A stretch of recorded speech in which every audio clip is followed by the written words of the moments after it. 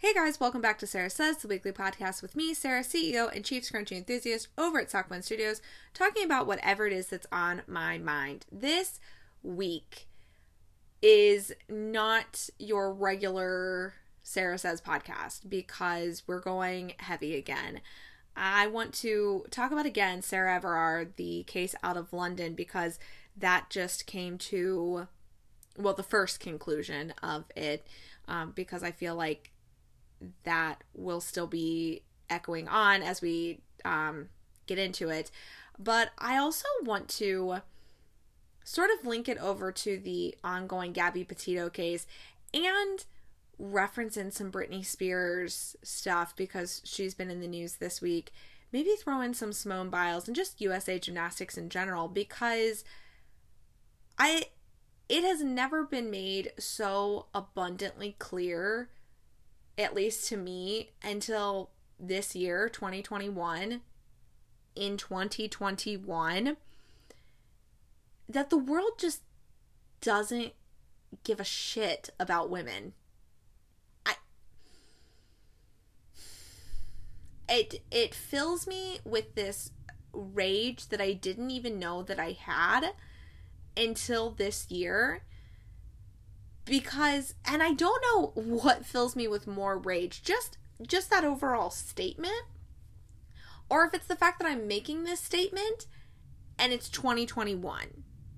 So this is a trigger warning that we will be talking about the Sarah Everard case, USA Gymnastics, pertaining to sexual abuse, sexual assault, kidnapping, rape and murder. In 2021, everyone, in 2021. So that is your trigger warning for it, but let's discuss so that maybe I can get some of the rage out in order to sleep at night. Although I just feel like when I let go of rage about this, it just more comes in because there's like something else that piles onto it. And I feel like if you're a woman and you're keeping up with any of this, you're gonna be like, yeah, same. Also, before we really dig into this podcast, I do also want to say that there will be just a little bit of cussing this time around, because it just really heats me up. So that's just your warning. Although I had a feeling if you're gonna listen to this one, you weren't gonna have any small ears around you anyway, because this is not the podcast for them this week. So to start this podcast off, I want to talk about the Sarah Everard case. I did a whole podcast back in March about this after they had identified her body, because I had heard the story when she was missing, because I have friends that live in the UK. But it was after her body was identified that I actually read the story at that time, and it rocked me to my core. It shook me up at the time, because that was the first time that I have ever been able to put myself into a hashtag use. There's a photo that was Getty Images or something that I just shared the other day after the attacker, Wayne Couzens, was sentenced, with hashtag I am Sarah. And back in March, I had originally detailed how odd that felt for me, seeing my name as a hashtag. And more than that, how I could have been Sarah. And, she was a 33-year-old marketing manager living in London with a boyfriend. And at the time, I was still 32. Now I am 33, single, nanny, run my own shop. So, we're not the same person, but she's a Sarah with an H.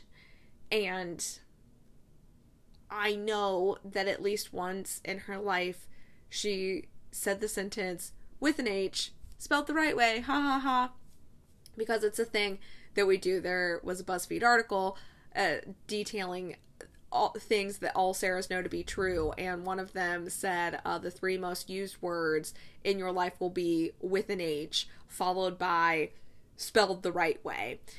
So in that way, I felt like I knew her. And then just the other similarities, that she was 33 and I was about to turn 33. And how in March, when they found her body and we didn't know the details surrounding it, all the women around the world that had heard this story, all we could say was, but she did everything that we were taught to do. Like, okay, she was walking home alone. So, we as women are just taught as young girls, don't go out alone at night by yourself. But she had been on the phone with her boyfriend pretty much right up to the point that she was kidnapped, just beforehand. She was wearing bright colored clothes. She actually took a longer route because it was more well lit and there were more people around. She had her hair down and she actually had a hat on and her hood up. So, because we are taught, like, if you want to run by yourself, don't wear your hair in a ponytail, because men, they can just come up and grab you by the ponytail and incapacitate you, basically. From there, grab you.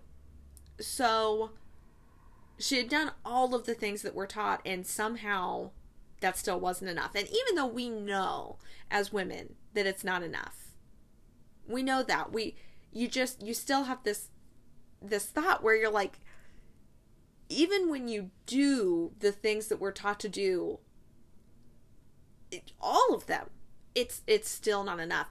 And how infuriating it is that out of all of the things that we can do in the world in 2021, and how there are women in positions of power, the head of the police department, the head of the Metropolitan Police Department in the UK is a woman.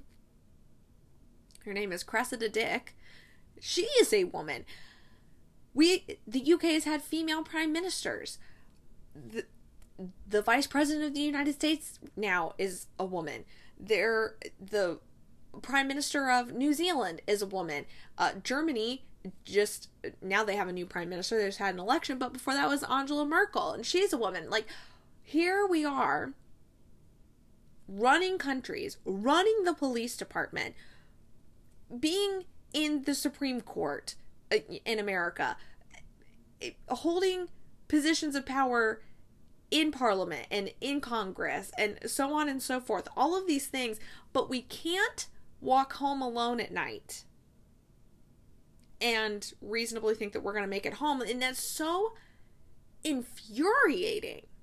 It's just, it blows my mind. And I would say it leaves me speechless, but I'm not speechless about it. I think I have so many thoughts that I can't, and they're all shouting at me in my head at one time, that I can't put just one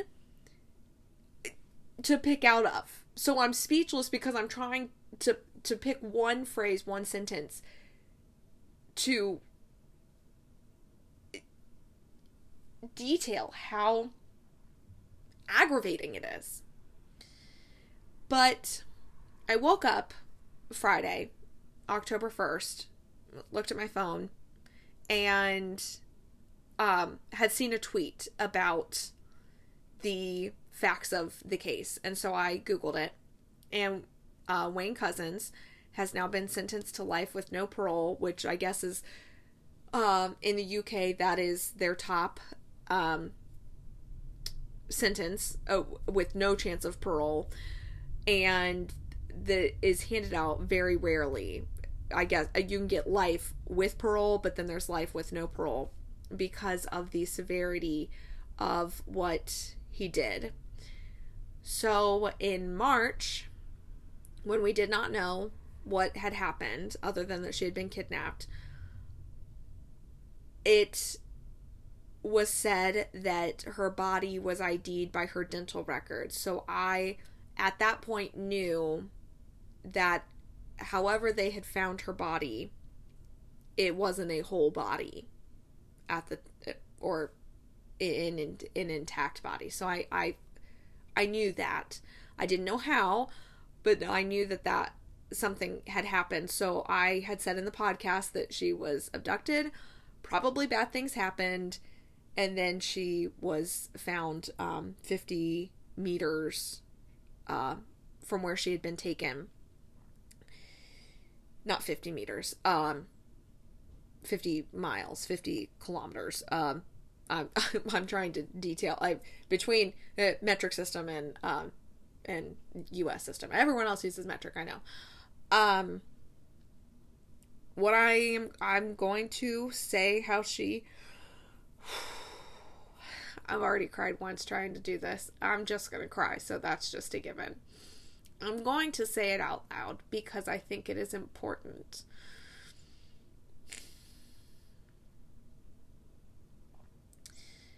To have that raw emotion to help fuel change, because it's 2021, and that just is what sends me into a fury the most, is that it's 2021. So at 9:30 at night, they actually have on camera, because a car had passed by, and I don't know how they had it from a car, but maybe another police car. So there was video footage of Wayne Couzens stopping Sarah on her walk back. He was in his police uniform, showed her his badge, and arrested her under false pretenses for breaking COVID protocols. She went with him. The coroner estimates that she died around 2:30 in the morning. So between 9:30 and 2:30, she was kidnapped, raped, strangled with his police belt, and then he set her body on fire.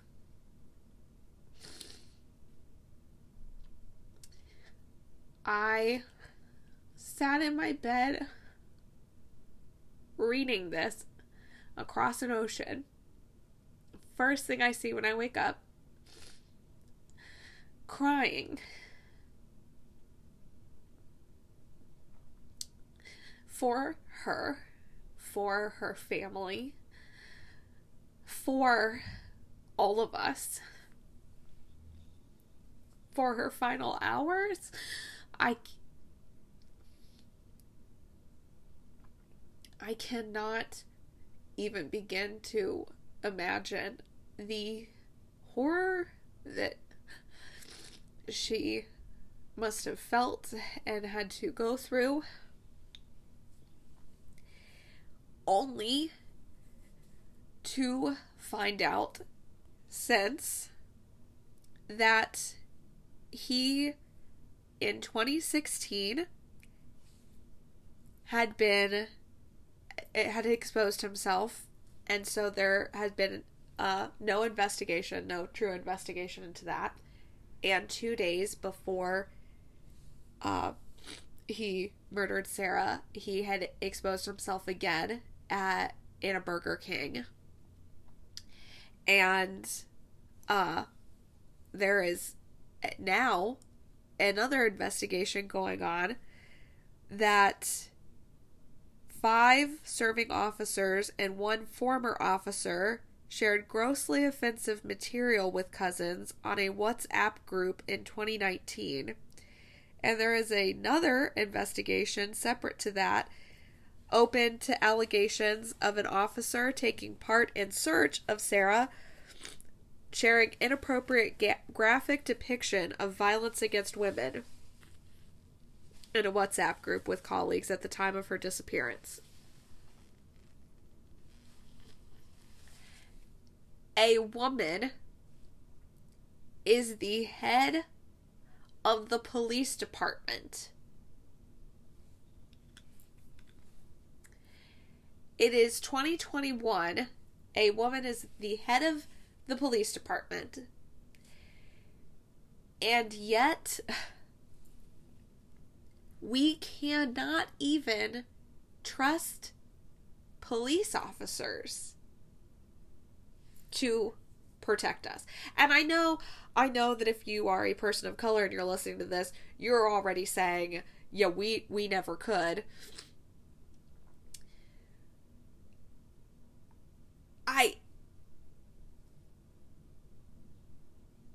He stalked and paced the area that day, waiting to find a single female in order to carry this out.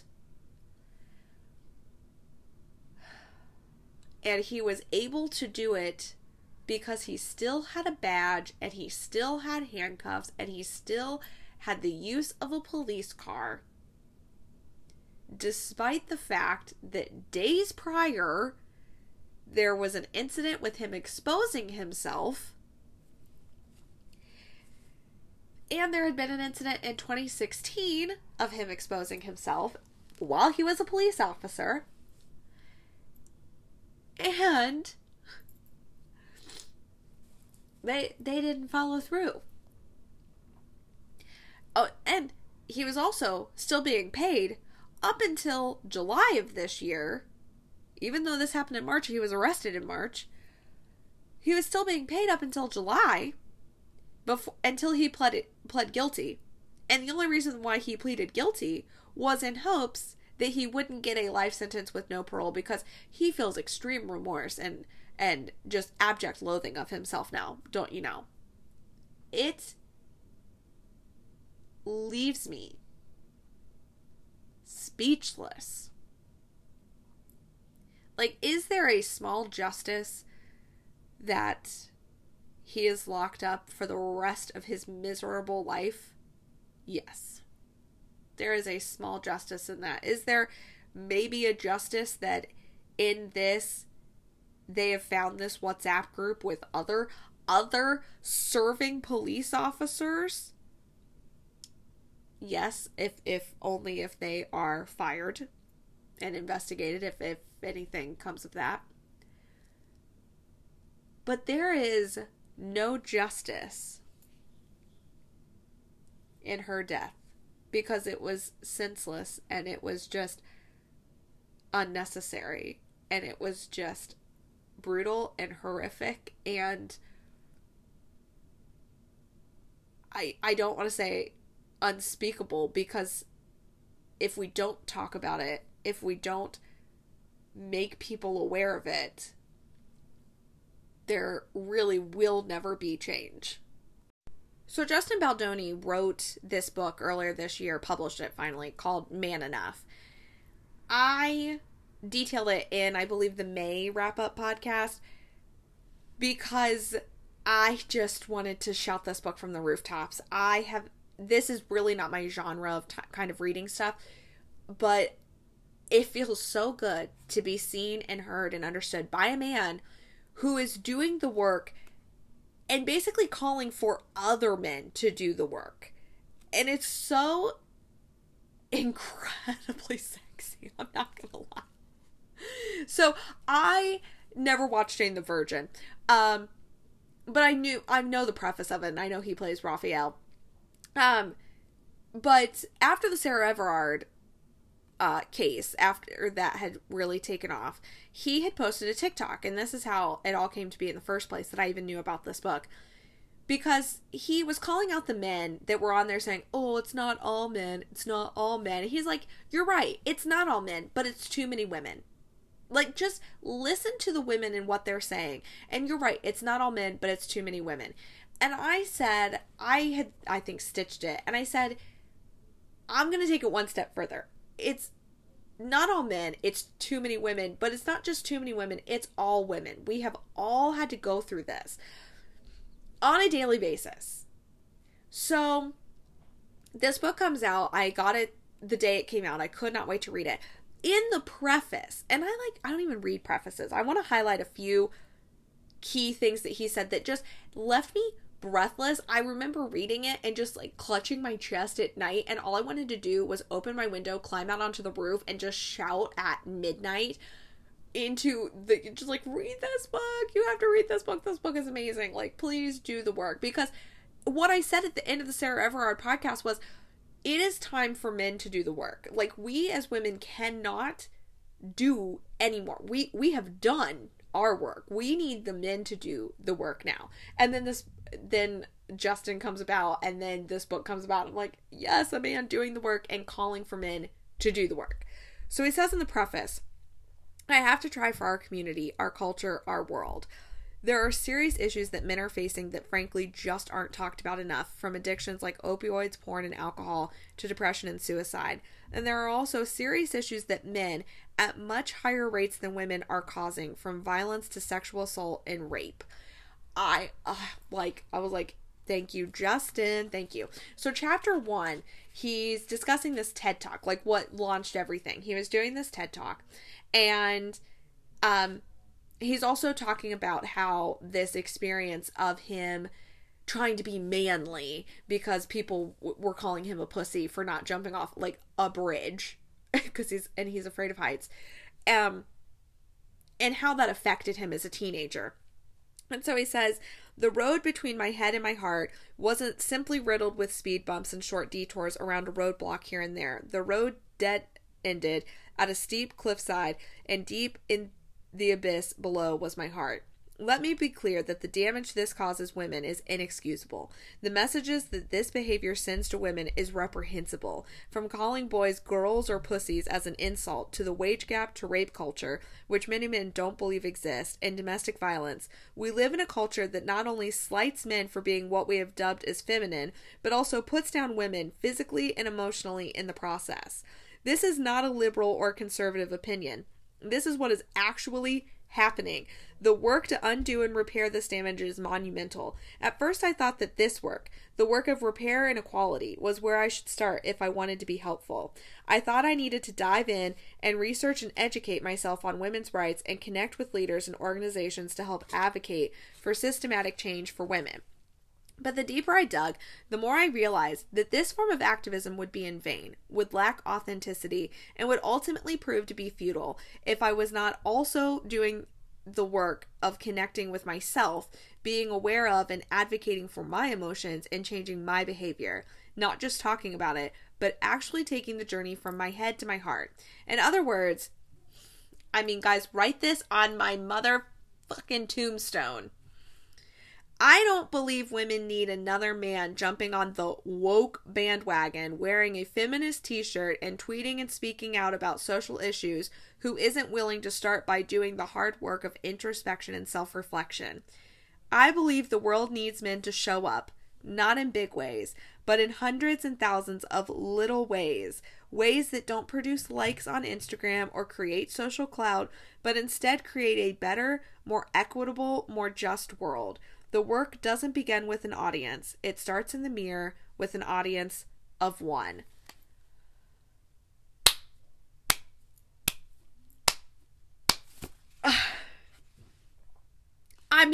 It just that I couldn't read. I had to stop at that point of reading at that page, because I was like, I don't know that I'll ever read anything better in my entire life. Like, that might be the greatest thing that I ever read in my entire life. So in a following chapter, he talks about strong enough, and he details how men have to feel strong. They have to feel powerful. They have to feel that they can protect their families. And so he goes to talk to this female doctor, Dr. Bryson, a PhD doctor. And this is, again, I put the trigger warning at the beginning, but she details her own assault in this passage. And this just blew my mind, because I'm like, finally a man that gets it. So it says, Dr. Bryson has a unique perspective on what it means to need protection from a man. One morning, while on a walk in a neighborhood she had passed through many times before, she was followed by a neighbor, raped, beaten with a rock, and then left for dead near a creek. Very, very somewhat similar to Sarah Everard in a way. Her road to recovery was long and slow, and to this day she deals with the physical and emotional effects of her attack. Bryson released a book titled Aftermath: Violence and the Remaking of Self, to educate and help other survivors to recover both emotionally and physically from their abuse. After Dr. Bryson told me her devastating story, I didn't know what to say. So many things were running through my mind, yet all I could do was apologize to her on behalf of men. As I've said before, I've spent my life longing to be accepted by my own gender, yet at that moment I felt disgusted and betrayed by it. As I apologized, I couldn't help the feeling bubbling up inside of me that I wished I could have been there as a man to protect her. I imagined catching this man mid-act and beating him to a pulp. I imagined being the hero who could save her from the last 25 years of physical and emotional duress, of night terrors, and the fear of just existing in the world as a woman. My body tensed up, and I noticed I was clenching my fist, yet my demeanor stayed relatively calm and collected. I apologized for the fact that she, as a woman, couldn't even go on a morning walk without this happening. A feeling that far too many women have every single day. Guys. So, later in the conversation, when I told Dr. Bryson about my desire to be able to protect my wife from potential attacks like the one she faced, she took a breath, looked at me like she could see through me, and then powerfully replied, "I'm a mother. I get the protective instinct. But women shouldn't need to be protected by their men from other men. It's connected to the view that women aren't seen as fully human, fully worthy of respect, but rather potentially prey for some men, and then it becomes the job of other men to rush and protect them. I don't want to be protected. I want to be left alone. I want to be able to walk down the street safely." If I didn't know what to say before, I definitely didn't know what to say after that. This rocked me. How, at 34 years old, had I never heard this? Then it hit me. My wanting to be big and strong, my protective instincts and anger in reaction to her story were just that, a reaction. What if our wanting and needing to be strong, to protect the women in our lives, is reaction to the fact that we haven't and aren't doing enough to prevent violence from happening to them in the first place? What if our physical strength is simply a band-aid on the bigger problem? A problem that exists within our culture and with masculinity as a whole. A problem that has brought me to writing this book in the first place. If we are trying to get bigger or stronger, if we are trying to learn self-defense and survival skills, if we are buying guns to protect our families from intruders, or buying pepper spray for the women and girls in our lives, or offering to walk them to their cars at night, then there's a pretty damn good chance that we are really late. The work to protect the women we love must begin with ourselves first, and then with the men in our lives. Dr. Bryson was absolutely right. No woman should need to be protected by a man.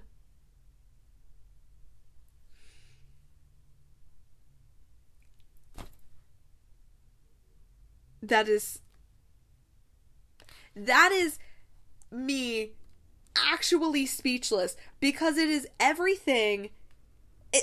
It was so ironic to me that I had made this podcast about Sarah Everard in March, and I was saying these things, and then I open this book and I'm reading it, and I'm like, this is everything we've been saying.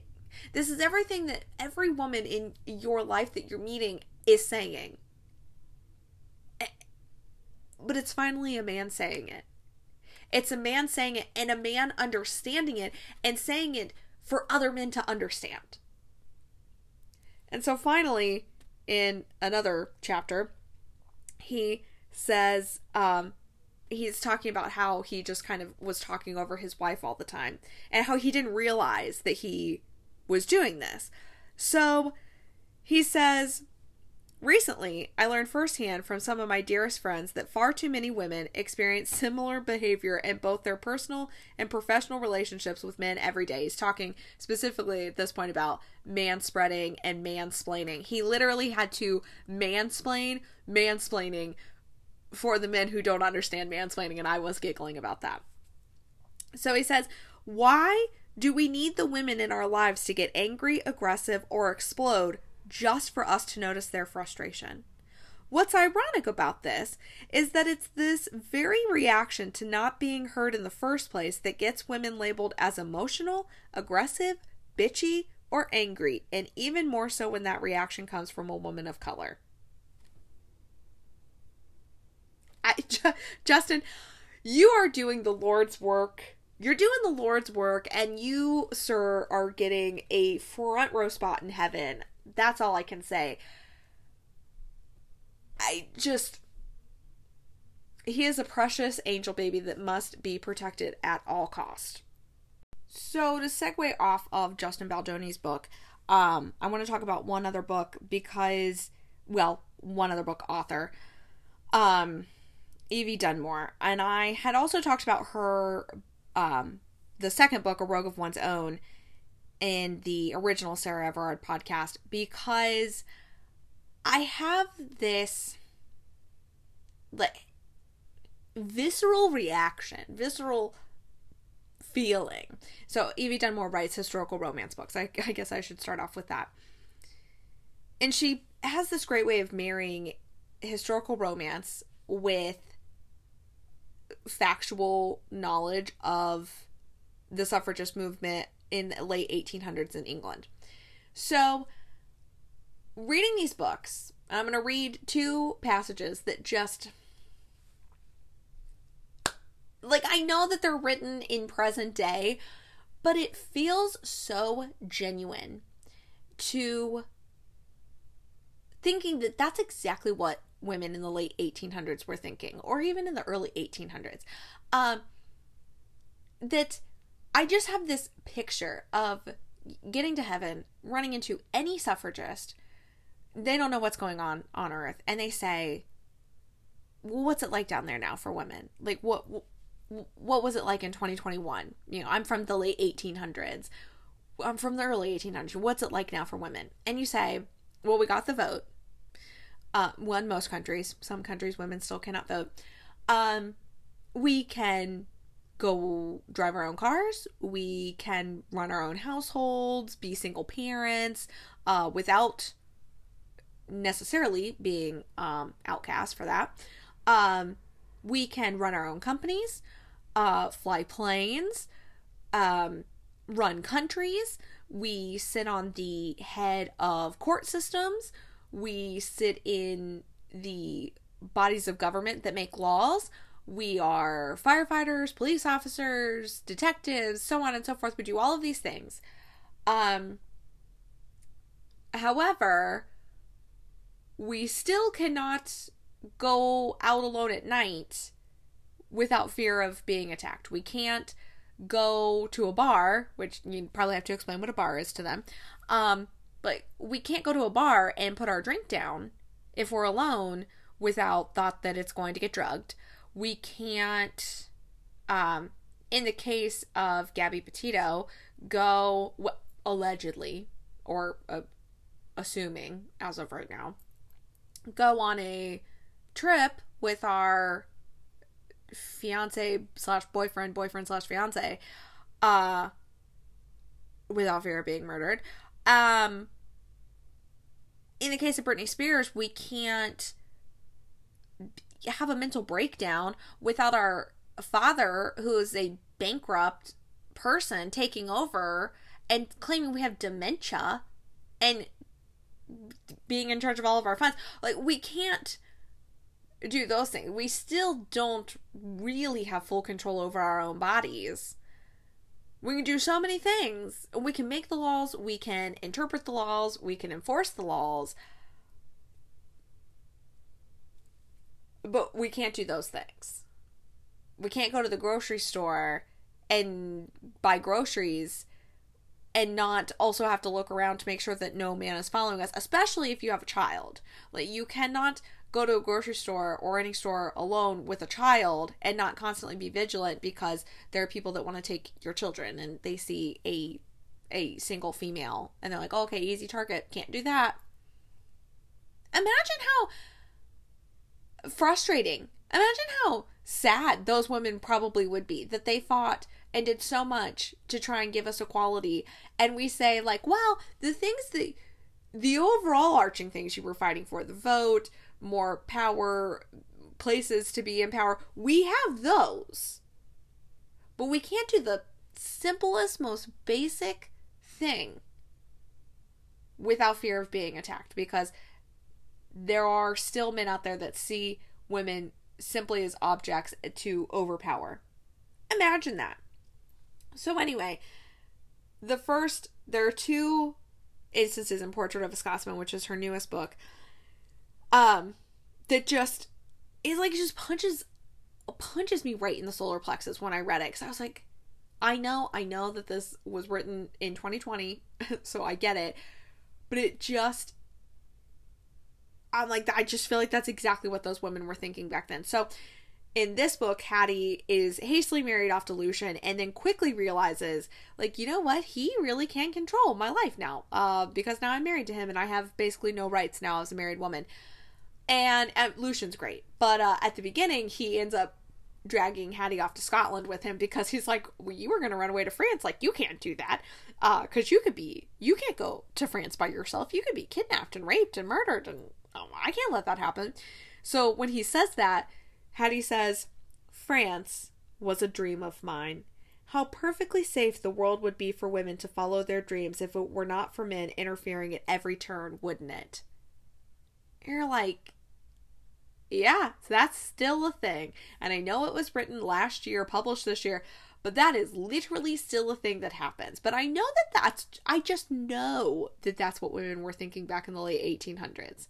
Like, how perfectly safe it would be for us. Like, just imagine. So then later, as they are traveling to Scotland, she is still seething. And she says, well, it says here, how infuriating, she thought, as the ferry carried train and passengers across the Firth, that for 30 years such masterful feats of engineering allowed people to move freely and quickly across vast distances and uninhabitable terrains. And yet, a woman must not go shopping or to a gallery by herself. It was too dangerous, they said, for her reputation, her virtue. But who did the endangering? Men. How convenient for men as a group that the misdeeds of a few elevated each one of them to the status of protector and rendered women dependent on them, so that in turn they could illegitimately drag them along to Scotland whenever they saw fit. Proof that progressiveness wasn't a matter of possibilities. Who and what was to be included in the progress was a matter of will. Man would probably circle the globe in a flight apparatus before women had power over themselves. And like, in some ways, we still do not have that. Looking at you, Texas. So there's that from Portrait of a Scotsman. And then in the book previous to that, A Rogue of One's Own, with Lucy and Lord Tristan Ballantyne, who he is my absolute favorite. I just love him. And I didn't like fully love him until this section, and I was like, this is seared on my heart. Write it on my tombstone. Bury me with this passage, because I read this in what turns out to be the day before Sarah Everard went missing. And then everything happened. And I've come back to this passage so many times that at the time I put it on Instagram and on my Instagram stories, and I had tagged Evie in it, and she had seen it and messaged me back, and she said, you know, I've been thinking a lot about Sarah's case too, and I just have this hope that sometimes it takes a century or two, but eventually the right thing happens. Like, the progress is made and the right thing happens. And I had quoted the Portrait of a Scotsman quote the other day about Sarah, and because I had titled it, Today I Woke Up and I Cried. This morning I woke up and I cried. And Evie had commented on it, and she said, I cried for Sarah today too. And it's just, I think she lives in Germany, and you know, she's this writer, but she writes so well this feeling, and she's in Germany and I'm here in America, and we just have that bond of wanting to see this change, wanting to do what we can to help it. And so in this part, it's towards the end, Lucy has taken Tristan back to her house, or he's shown up at her house, and she's in the middle of all of this work. She's like, I really can't see you right now. I've got to get through all of this work. And it's just these big piles of mail. And he says, well, what are you doing? Let me help. And she says, well, okay. So we read these letters. They're from wives detailing abuse from their husbands. And then we put them into these piles. So read it, figure out which pile it goes into, and put it in. So he sits down and he's reading them. And he notices, first of all, that Lucy's like kind of speed reading through these and putting them into these piles. And he stops at a point of reading this letter. And it says, here he stopped and his gaze bore into hers over the rim of the page. She inclined her head. Yes? You read such things every day, I presume? There was a disconcerting flicker in his eyes. I do, yes. Since when? She had to think about it. They came pouring in around 5 years ago, when my name had become established. We've been collecting and categorizing them for nearly 2 years now. We? The suffragist chapters across Britain. I consolidate and tally every fortnight, which is 2 weeks. Ah. He was pacing round the room, his hands clasped behind his back. How many? He then asked curtly. Letters, I mean. Presently, we have a count of 15,000. His laugh was harsh. And those are just the ones who write to you? I expect there are many more who never speak, she acknowledged. Indeed. He was contemplating her with an alertness as though he had never really seen her before. And it hasn't occurred to you yet to shoot the next man you meet on sight? Now he had her full attention. What a curious thing to say. How about setting fire to Parliament? You are angry, she said, amazed. The letter shocked you. I knew my father was a dastardly husband.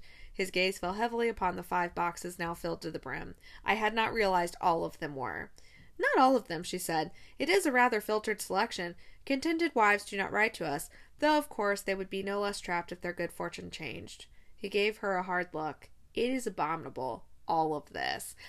And this knot of tension just releases itself in Lucy's stomach because she realizes that she hadn't really included Tristan in any of her suffragist work because she was like, if he is not as enraged and is not as passionate about this as I am, I don't know that I could ever look at him the same way again.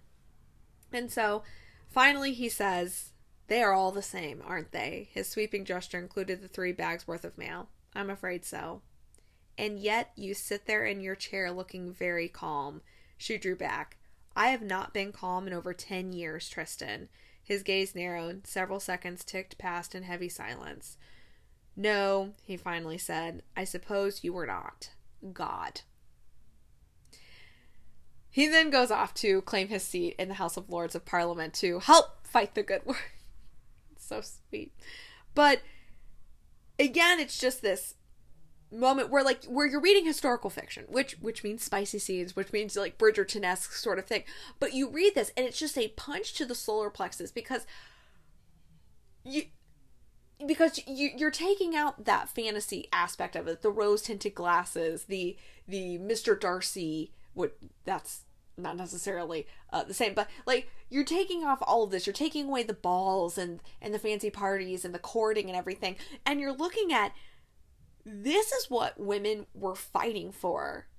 This is what women were up against in the late 1800s, and a lot of the things that they were fighting for somehow still in 2021 we are still facing in some ways.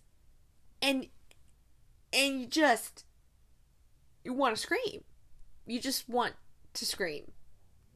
So moving on to the Gabby Petito case, where it is. I mean, I know that there are going to be true crime documentaries and podcasts out the wazoo about it. The one thing that I want to say about this, the part that just, like, when I saw it, I've been doing this new thing where I just, like, flat palm, like, hit my forehead a couple of times because I'm like, oh, like, what? Oh. When the police footage came out of them being stopped by the police because of a fight and how they were thinking of actually arresting Gabby because she had assaulted Brian Laundrie, just set me on edge for multiple reasons. Because can women be abusers? Can men be abused by women? Yes, absolutely, 100%. And I don't want to take a single thing away from that statement or fact, because that does happen. It is absolutely true. But when you put it in this context, that it was 2 probably white male officers I don't know, do we know the identities of the officers? But going up to a white man and being like, oh, you know, we got this report that she hit you. Which, by the way, looking at her versus him, and again, they're much bigger men can be assaulted, and so I'm not saying that it could not be the case. And he's just like, oh, yeah, well, yeah, well, no, I'm fine. And, oh, okay, let me lift up my arm here. Like, oh, I have a little scratch. Yeah, I have a little scratch in my neck. I don't even know that I could see the scratches from the footage cam. And then they go to Gabby, and she is legitimately breaking down. And their first thought was that they were going to arrest Gabby. And, like, and, you know, that's their prerogative. That they could, that Brian could press charges or do this because there were witnesses that she had hit him. But they didn't have a single thought, like, you know, it's a little weird that, like, he's totally fine, doesn't want to press charges of any kind, doesn't want to have anything to do with it. But she's over here saying, like, yes, you're right, I did it, and I'm sorry, and I'm overwhelmed, and I have to, and she's legitimately a mess. And they didn't even contemplate the thought, like, I don't know, something here doesn't seem right. Because the second I watch that, the second any female watch that, we're all like,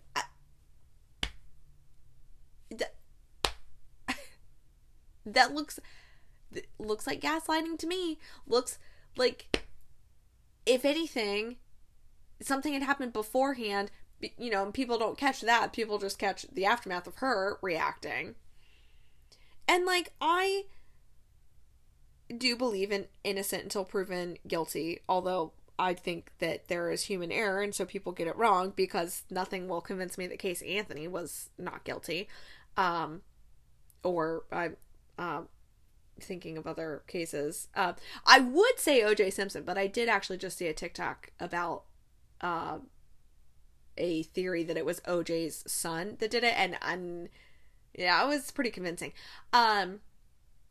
But yeah, like, I think that humans do get it wrong. But that's, I don't know, that's our system. But I mean, is anything at this current moment in time going to convince me that it wasn't Brian that did it? No.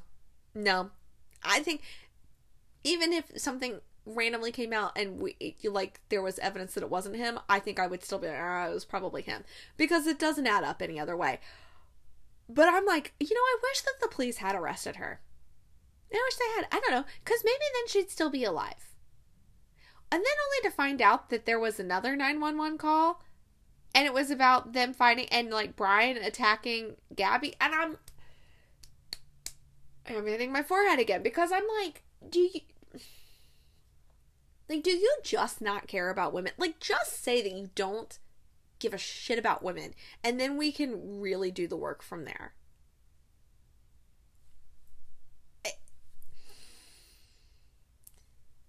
Because I'm not saying that, I don't know, had it gone another way that she still wouldn't have ended up missing or whatever, but I'm like, they bullshitted around for over an hour with him, and they're like, oh, well, okay, well, let's do this. Oh, well, let me see your arm. Looks like you have a scratch on it.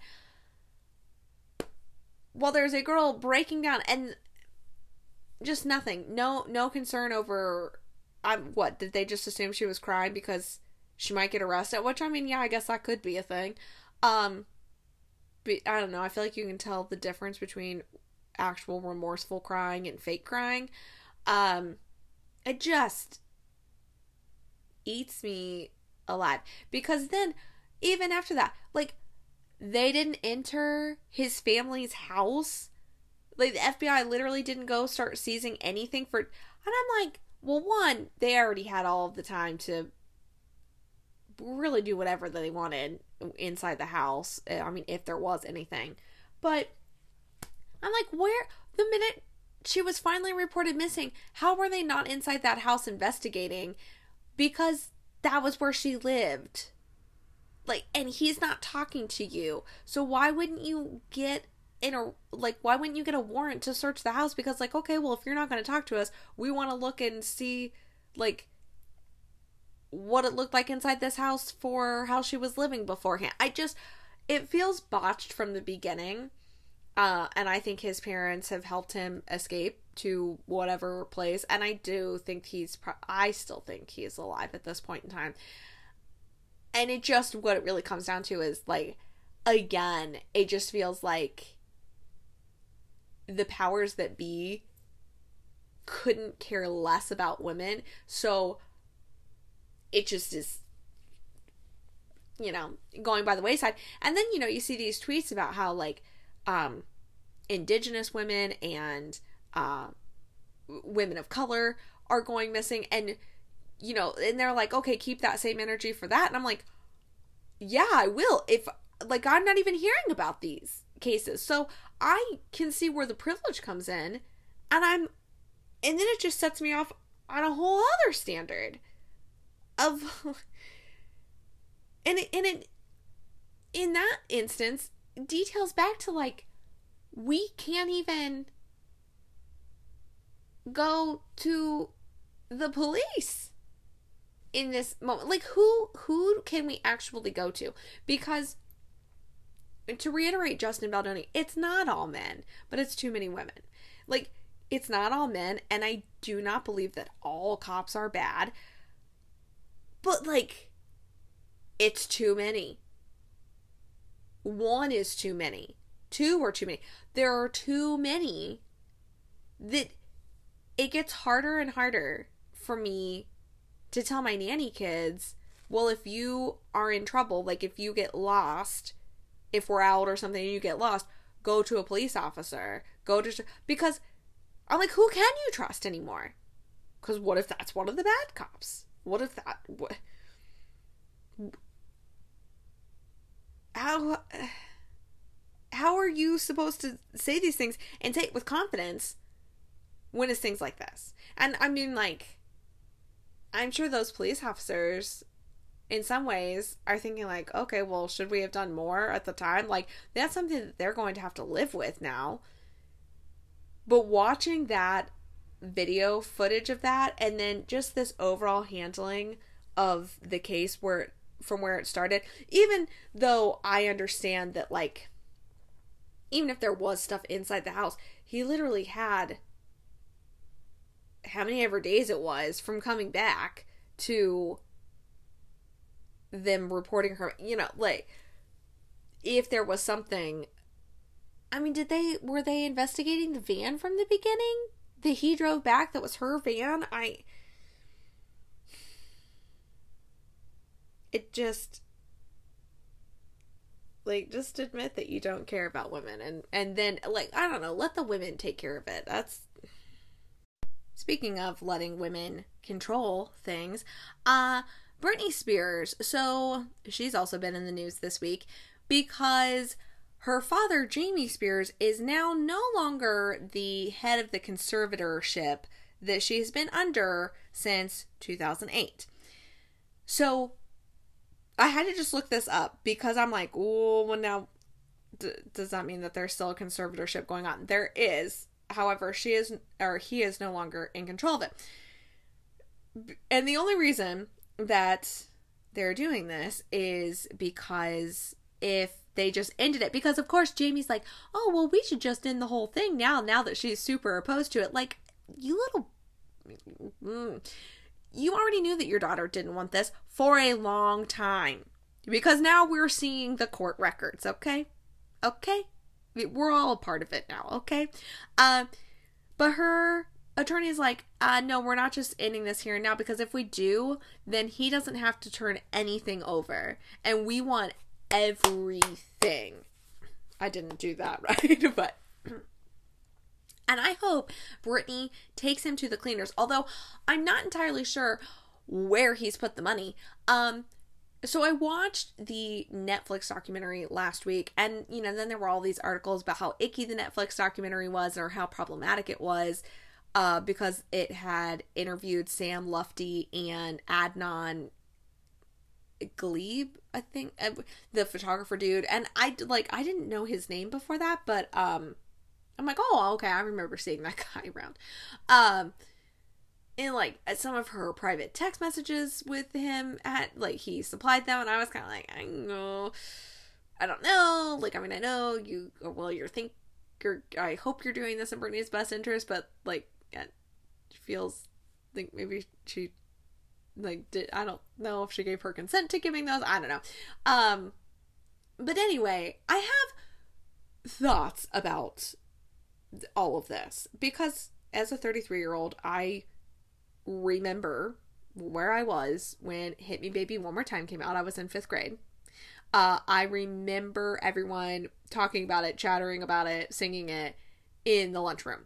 Like, I remember walking to my seat to the lunchroom, doing that, hearing that. So, I've, Britney was a very influential person to my growing up experience.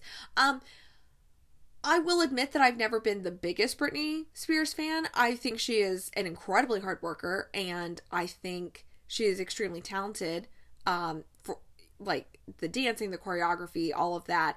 I've just never, I'm not a huge fan of her voice. But like, Oops, I Did It Again, Hit Me Baby One More Time, Dangerous, Work, all of the, yeah, the Lucky, I know all of the big hits, and I do enjoy most of those. But anyway, Slave for You, Slave for You was never my favorite. Wish I could have had her body during that time. We won't even get into the body dysmorphia that my generation also suffers from, because of the things that they put those girls in, back in the day. But at the same time, saying that, I am extremely happy that Britney is finally getting her days in court, and hopefully in order to take back her own life. But do I still think that Britney needs mental help? Yes, I do. And yeah, I don't know if I was watching something or if I read something that really resonated with me earlier this summer about this whole situation. Because they were like, she was having a mental breakdown in 2008. We should all be able to have a mental breakdown without having our lives taken away from us and dictated to us. And I was like, that is very true. I mean, I remember those days. I remember Britney shaving her head and being followed by the paparazzi and all of that. And there were sort of these calls, the way she was driving away from them, that it was going to be another Princess Diana.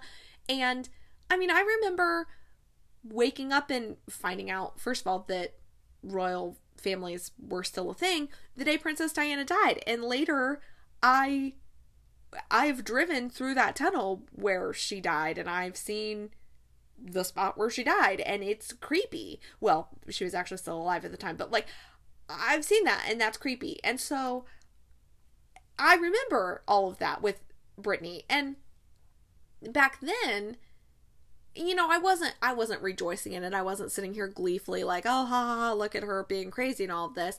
I also wasn't like, well, that's wrong. They need to stop. They need to, leave her alone. I was just really indifferent to the whole thing. I was just kind of like, I don't really know anything going on, about it.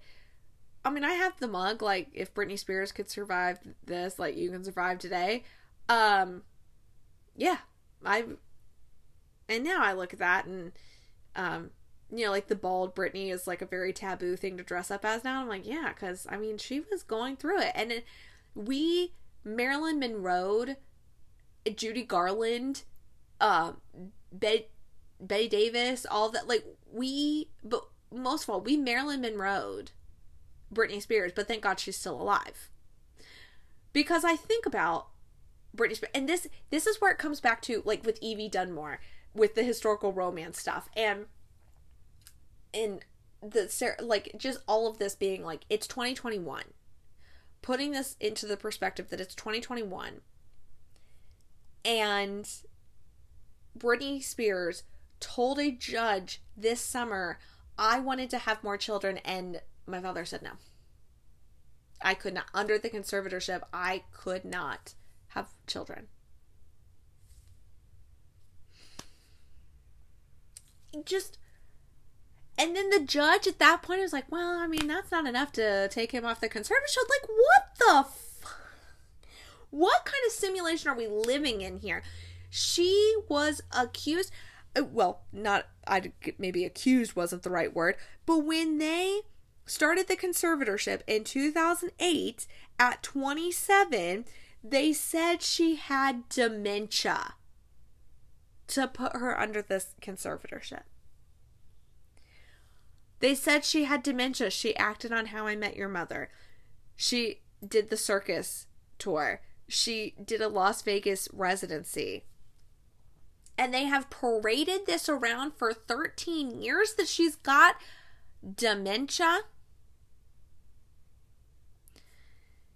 She made, I mean, this Netflix documentary, for whatever fault it did have, it was well over $100 million within so many years of this, but probably close to like $200 million. I don't know.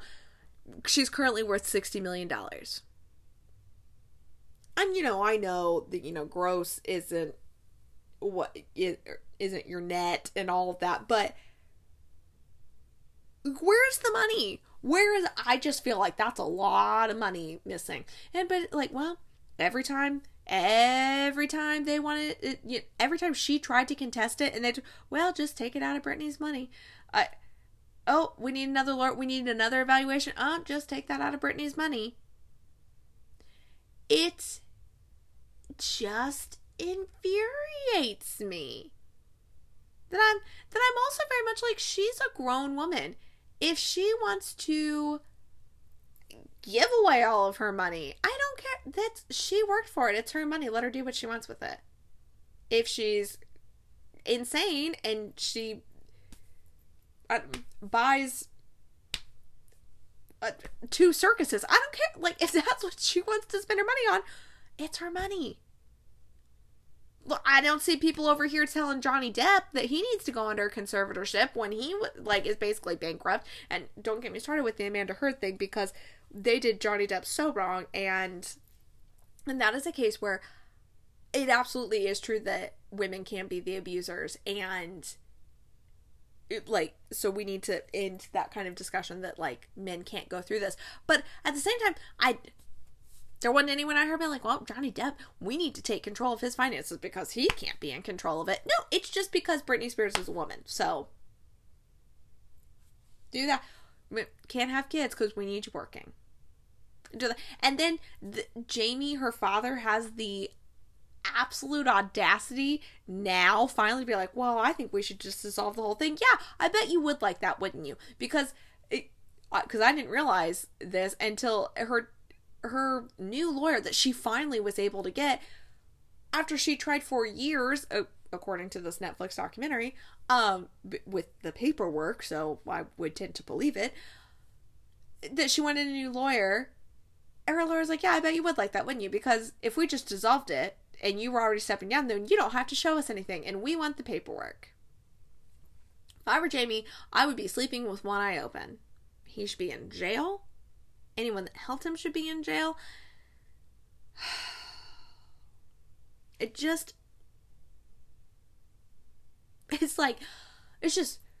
one after another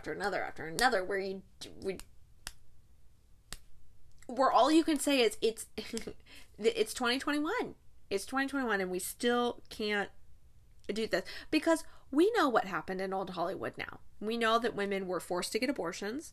We know they were forced to get married to save their reputations and identities. We know that they were forced to take diet pills, and I mean, hell, Judy Garland and stuff was like, well, we'd be on uppers for 4 or 5 days, and then they'd give me a sleeping pill to sleep for a day, and then we'd be at it. Like,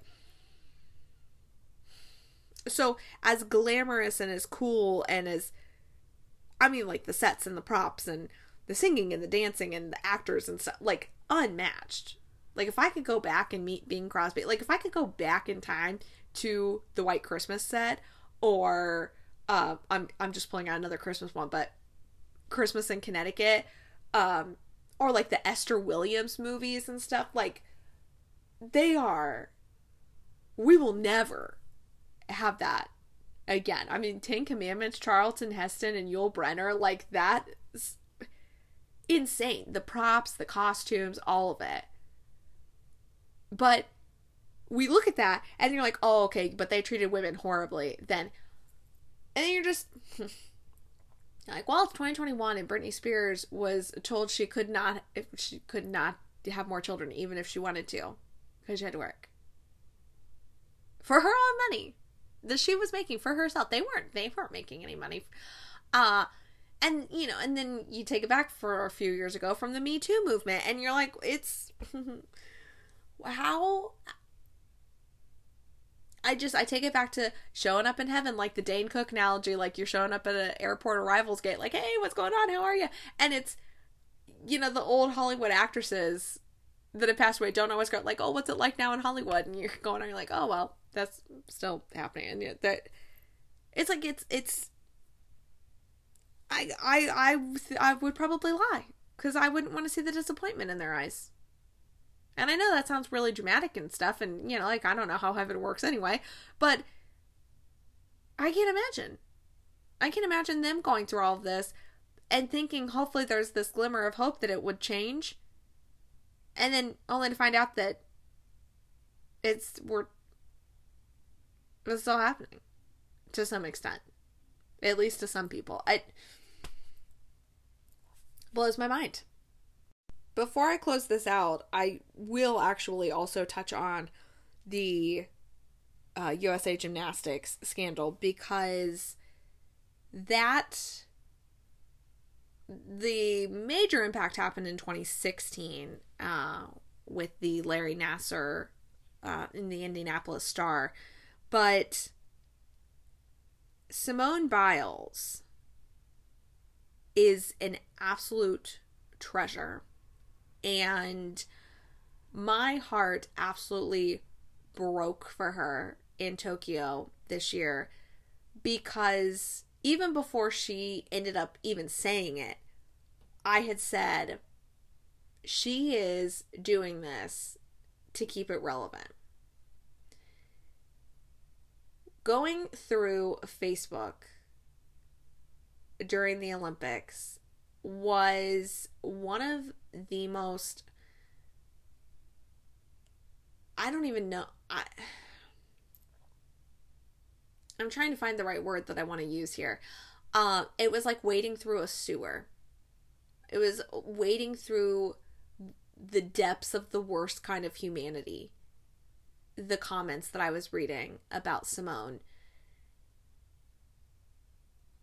It's something that I'll see some of those comments the rest of my life. The fury, again, it's not that I'm speechless. It's that I have so many thoughts going on all at the same time that I can't just, like, I'm trying to, like, grab one, and I can't grab one at a time because they're flying by so fast in my head. The amount of privileged white men that I called out during that time was astounding. I mean, I was honestly worried that I was going to either have a heart attack or a stroke or both, or a brain aneurysm, like one of the three, or all simultaneously at the same time. That was how fast my heart was beating at times, and like how high my blood pressure must have been.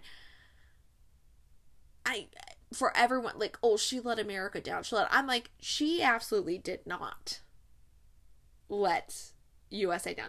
America let her down. First of all, in your comments, like all of these people in your comments, and second of all, in the whole process in the first place. So for her and Allie Raisman and Michaela Maroney and Maggie Nichols to come to Congress a couple of weeks ago and sit down again. Well, this was the first time for Simone, but have this conversation again with Congress. Again, sends me into a blind rage, because they have been asking, demanding, pleading since 2016 to have a full investigation. How is it 2021 and we still don't have an investigation into all of this? How do we not have an investigation to USAG bribing the FBI accepting bribes? How? Michigan State failure, the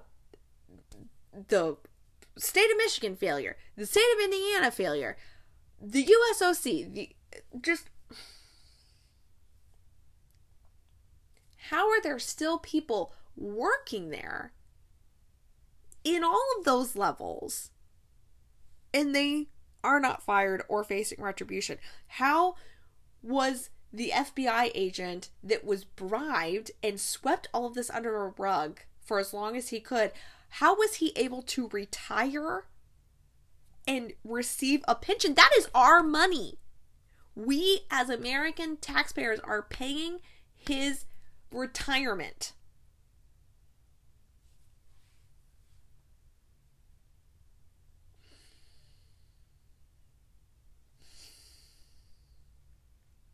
And that for over a year, between when the allegations were once again brought to light, because Rachel Denhollander had mentioned something years before that, and before that it was someone else in the 90s, he had a chance to abuse over 100 other girls. Where the hell is our justice in that? How do we trust anyone? That's a doctor. Now you're saying we can't trust doctors? You go to the head of USA Gymnastics and he says, oh, we're handling it in the FBI's hand. You can't trust him. You can't trust the FBI. They've had multiple hearings with Congress, and I don't necessarily exactly know what Congress can do exactly about it, but there's still no investigation. There's still no real accountability. There are still people in positions of power that let this happen.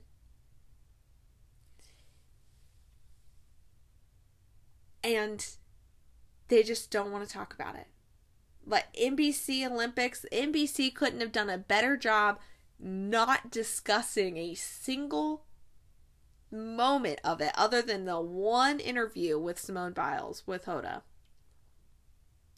I don't think any of them mentioned the Caroli name once as the former coaches where a lot of this abuse happened.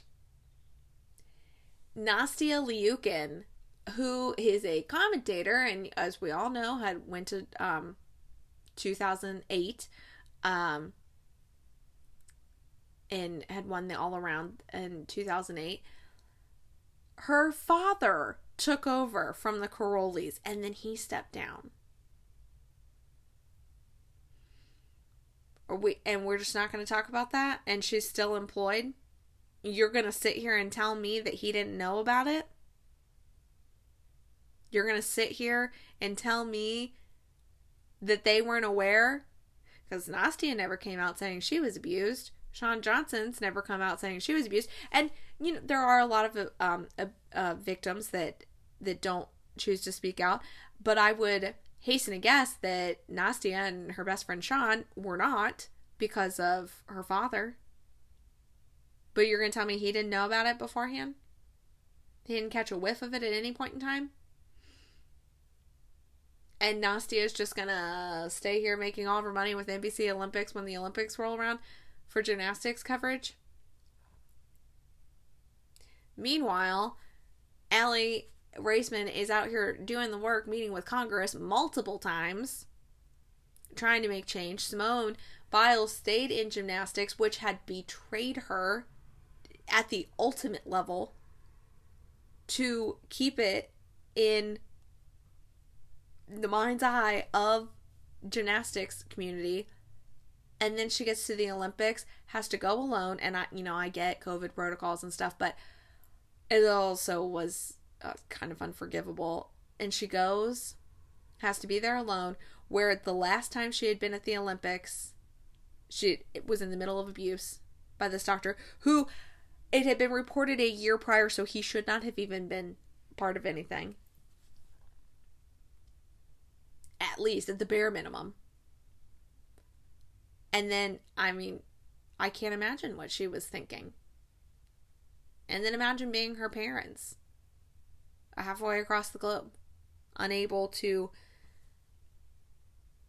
comfort her. And then you have all of these swamp creatures on Facebook. Oh, she let America down. She's such a disappointment. She's not a team player.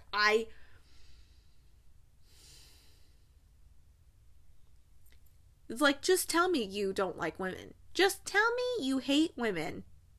And we'll just move on from there. Like, if you're just honest about it, we can pick up the pieces and go about our lives with this. But when you want to parade behind, well, she doesn't have American spirit. Where is the American spirit in covering up child sexual abuse? Where is the American spirit in FBI officers that will accept bribes to cover up child sexual abuse? We don't want to talk about that, though. We don't want to have that conversation. We just want to talk about how she was supposed to go there and win all these gold medals, and then she didn't. And how she's a failure. And she's a letdown. My faith in humanity was so incredibly low at that point in time. And I am so incredibly thankful that I have not had any experiences like that in my life. So that was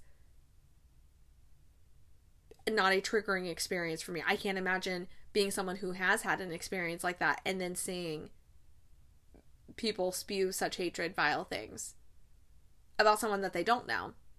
And then knowing that it might be someone that you do know is saying these things about that. It's 2021, and there is still such little justice overall for women, and no justice for children, really, at the end of the day. And it just makes me want to Hulk smash things all the time. All the time now. Like, it just opened the Sarah Everard case. Opened up this unleashed fury that I didn't even know that I had until that moment in time. And now it's just like smacking me in the face every day about something else. And I'm like incandescent with rage. On that note, I very much feel like Lucy when Tristan says, and yet you sit there looking very calm. And she says, I have not been calm in over 10 years. It hasn't been 10 years for me. It hasn't even been a year, but I know that I'm already exhausted by the rage that I feel about this, and how on the outside, I can go about my day. And, I'm not, like, raging on the world. But then in the back of my mind, I'm just thinking about some of the, it's just, like, loops of certain things playing in my mind. And that just, like, quiet, simmering rage. And it just, like, takes one thing for me to hear, and it's just right there back at the top again. In order to make this podcast, I re-listened to my original Sarah Everard podcast, and at the end of it, I said, I have this hope, and I hope it's not a pipe dream, that in my lifetime there will be a day where women are more respected. Because, like, and bad things happen to all people, all genders, races, creeds, religions, areas, all, like, geographical locations, everything. Bad things happen to everyone. But there are just certain things, like sexual assault and like kidnapping and stuff like that, where it's the disproportionate especially it just happening to women, men doing it to women, where I hope there comes a day in my lifetime where men put the effort into the work and they hold themselves accountable so that there is less of that. And that seems so basic. It's like I made a joke that the bar for men is in the Mariana Trench, which is the deepest point known to Earth in the ocean. And so the bar is in the Mariana Trench. And we can't, because everyone's like, the bar is on the floor. The bar is in hell. The bar is so low and men still can't reach it. And I feel bad for the men that do get it, seeing those comments, because I'm sure that is a little demoralizing. But I know that those men also understand where our frustration lies, because it's not all men. Not all men are bad, and just because you are a man doesn't make you bad, right? And I believe that. But if you are not holding your male friends accountable, if you are, and because there was this example in the other podcast where this woman was pushing her son's stroller, going to pick up her, or had picked her son up from school, and then there was this man following her, trying to talk to her, and these construction worker men look up, see her, and she's like, hey, stay away from me, and they don't do anything. If you are not holding other men accountable, either that you know or that you see, then you are by proxy part of the problem. And I know that can be hard for some, because then, I have this friend and his mom is like, well, he's afraid to do stuff too, because he's a shorter guy and everything. And I'm like, yeah, but who's he afraid of? He's afraid of men. The men that say that they're also afraid to go out at night, you know who they're afraid of? They're afraid of men. So, at some point, we have to get to this point. It is okay for men to show emotions. It is okay for men to seek therapy. It is okay for men to express their feelings to other men. And I hope that in my lifetime, we can come to that point where we can see that and not say, oh, that's a girly man. Oh, he's too feminine for me. I don't want a closed off, repressed man. I want a man who can share his emotions and speak freely and hold his friends accountable and see something happening in a bar and say, hey, that's not okay. And those men are out there. And I know some of those men. And I love those men. And I tell those men all the time, you are doing it right. You are the MVP. Keep it up.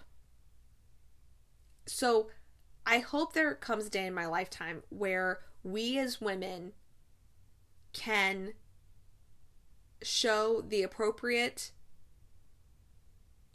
response, the appropriate affirmation to those men, and that the men put the work in and do the work and also hold the other men accountable. Because I honestly don't see another way around it at this point. Because not all cops are bad. I do not believe that all cops are bad. But if you are a cop and you know someone like Wayne Couzens and you aren't stopping him, you are a bad cop. There's no other way around that. You are a bad cop. If, I can't stop thinking about that WhatsApp group. What was happening in that WhatsApp group with other police officers? And not doing anything to stop it. Making derogatory I think about the FBI officer holding, if you knew about that, you are bad. That there are very few things that are black and white. That is black and white for me. Racism and things like that. The black and white. Like, just cut and run. Done deal. So, you know, that's where I am. I'm at this point where I need to keep the raw emotion of knowing what can happen to keep myself aware and keep myself vigilant. Yet also educating the men in my life, praising them when they are actually stepping up doing the right thing, and just making it clear, like, we've done our job as women. Like, now it's time for men to do the work, because it doesn't matter what we wear, it doesn't matter what time of day it is, it doesn't matter all this, like, bad things still happen. But we as women, we internalize it and we say, oh, but nothing happened. Oh, but nothing happened. Like, yeah, like, I think I was followed, but nothing happened. Like, I'm still here and nothing happened. But we can't keep doing that. We have to hold the men accountable, and we have to tell the men, like, hey, and it's just a simple thing. Like, me talking to my boss and telling him, like, yeah, well, I have a fake number memorized. And he's like, oh, what? I'm like, yeah, I have a fake number memorized. If a guy won't leave me alone, I have a fake number that I can give. Because his mind was blown when he said, well, I read this quote, you know, that men fear rejection when it comes to dating and women fear being murdered. And I said, I just looked at him and I said, yeah. And he was like, I'd never heard of that before. I'd never thought of that. And I mean, I looked at him and I was like, what? Like, because that just didn't occur to me. So it's about having those conversations. It's about making this podcast, making another podcast about this. Because unfortunately it doesn't stop. There was another killing in London last week of a woman. I think it was a domestic violence thing, like, blocks away from her apartment. So it doesn't stop, and it will continue until we raise our little boys up to be able to share their emotions and deal with them properly and talk things out and not be afraid of that. It's not going to stop until men are holding men accountable. And it's not going to stop until, especially the people in power, positions of power, be that a man or a woman, are holding each other accountable. Because we can't keep doing it like this. We really can't. If you have made it this far into this podcast, it's time to go reward yourself with some chocolate or french fries or something or other. I'm about to eat a chocolate chip bar, whatever. It's supposed to be like the kids' Z bars, but it's the Good and Gather brand. Shout out to Sarah for telling me about that at Target. They are good. You know, I will not apologize, though, for using my platform to talk about something like this, because I am honored to have this platform. And, you know, it's not a huge platform. It's tiny still. I would love for it to keep growing. But, you know, if you're not using your platform for good, even in small groups, then what's the point of having the platform? So, until later this week, there will be a bonus podcast episode about my skincare routine, and I know that is a complete 180 from this heavy topic we just talked about. Welcome to my life. I think I might have ADHD if I don't know, I might. I mean, like, maybe, probably not, but I maybe a touch of it. Anyway. Or something or other. Maybe it's just the 7 in me. But it had kind of blown up on Instagram a little bit 2 weeks ago now. So if you are not following me on Instagram, because I had shared from an ultra trip, I had taken photos and sent stuff out that people were then talking about a lot. And I thought I'll do a podcast episode about it too. But if you are not over on Instagram, you should follow me, Sockbun Studios. There will be an accompanying blog post with links to everything. So if you are not following the blog, you should at sockbunstudios.com. But until then, remember, despite all of this heaviness, there are No bad hair days. I will see you guys next time.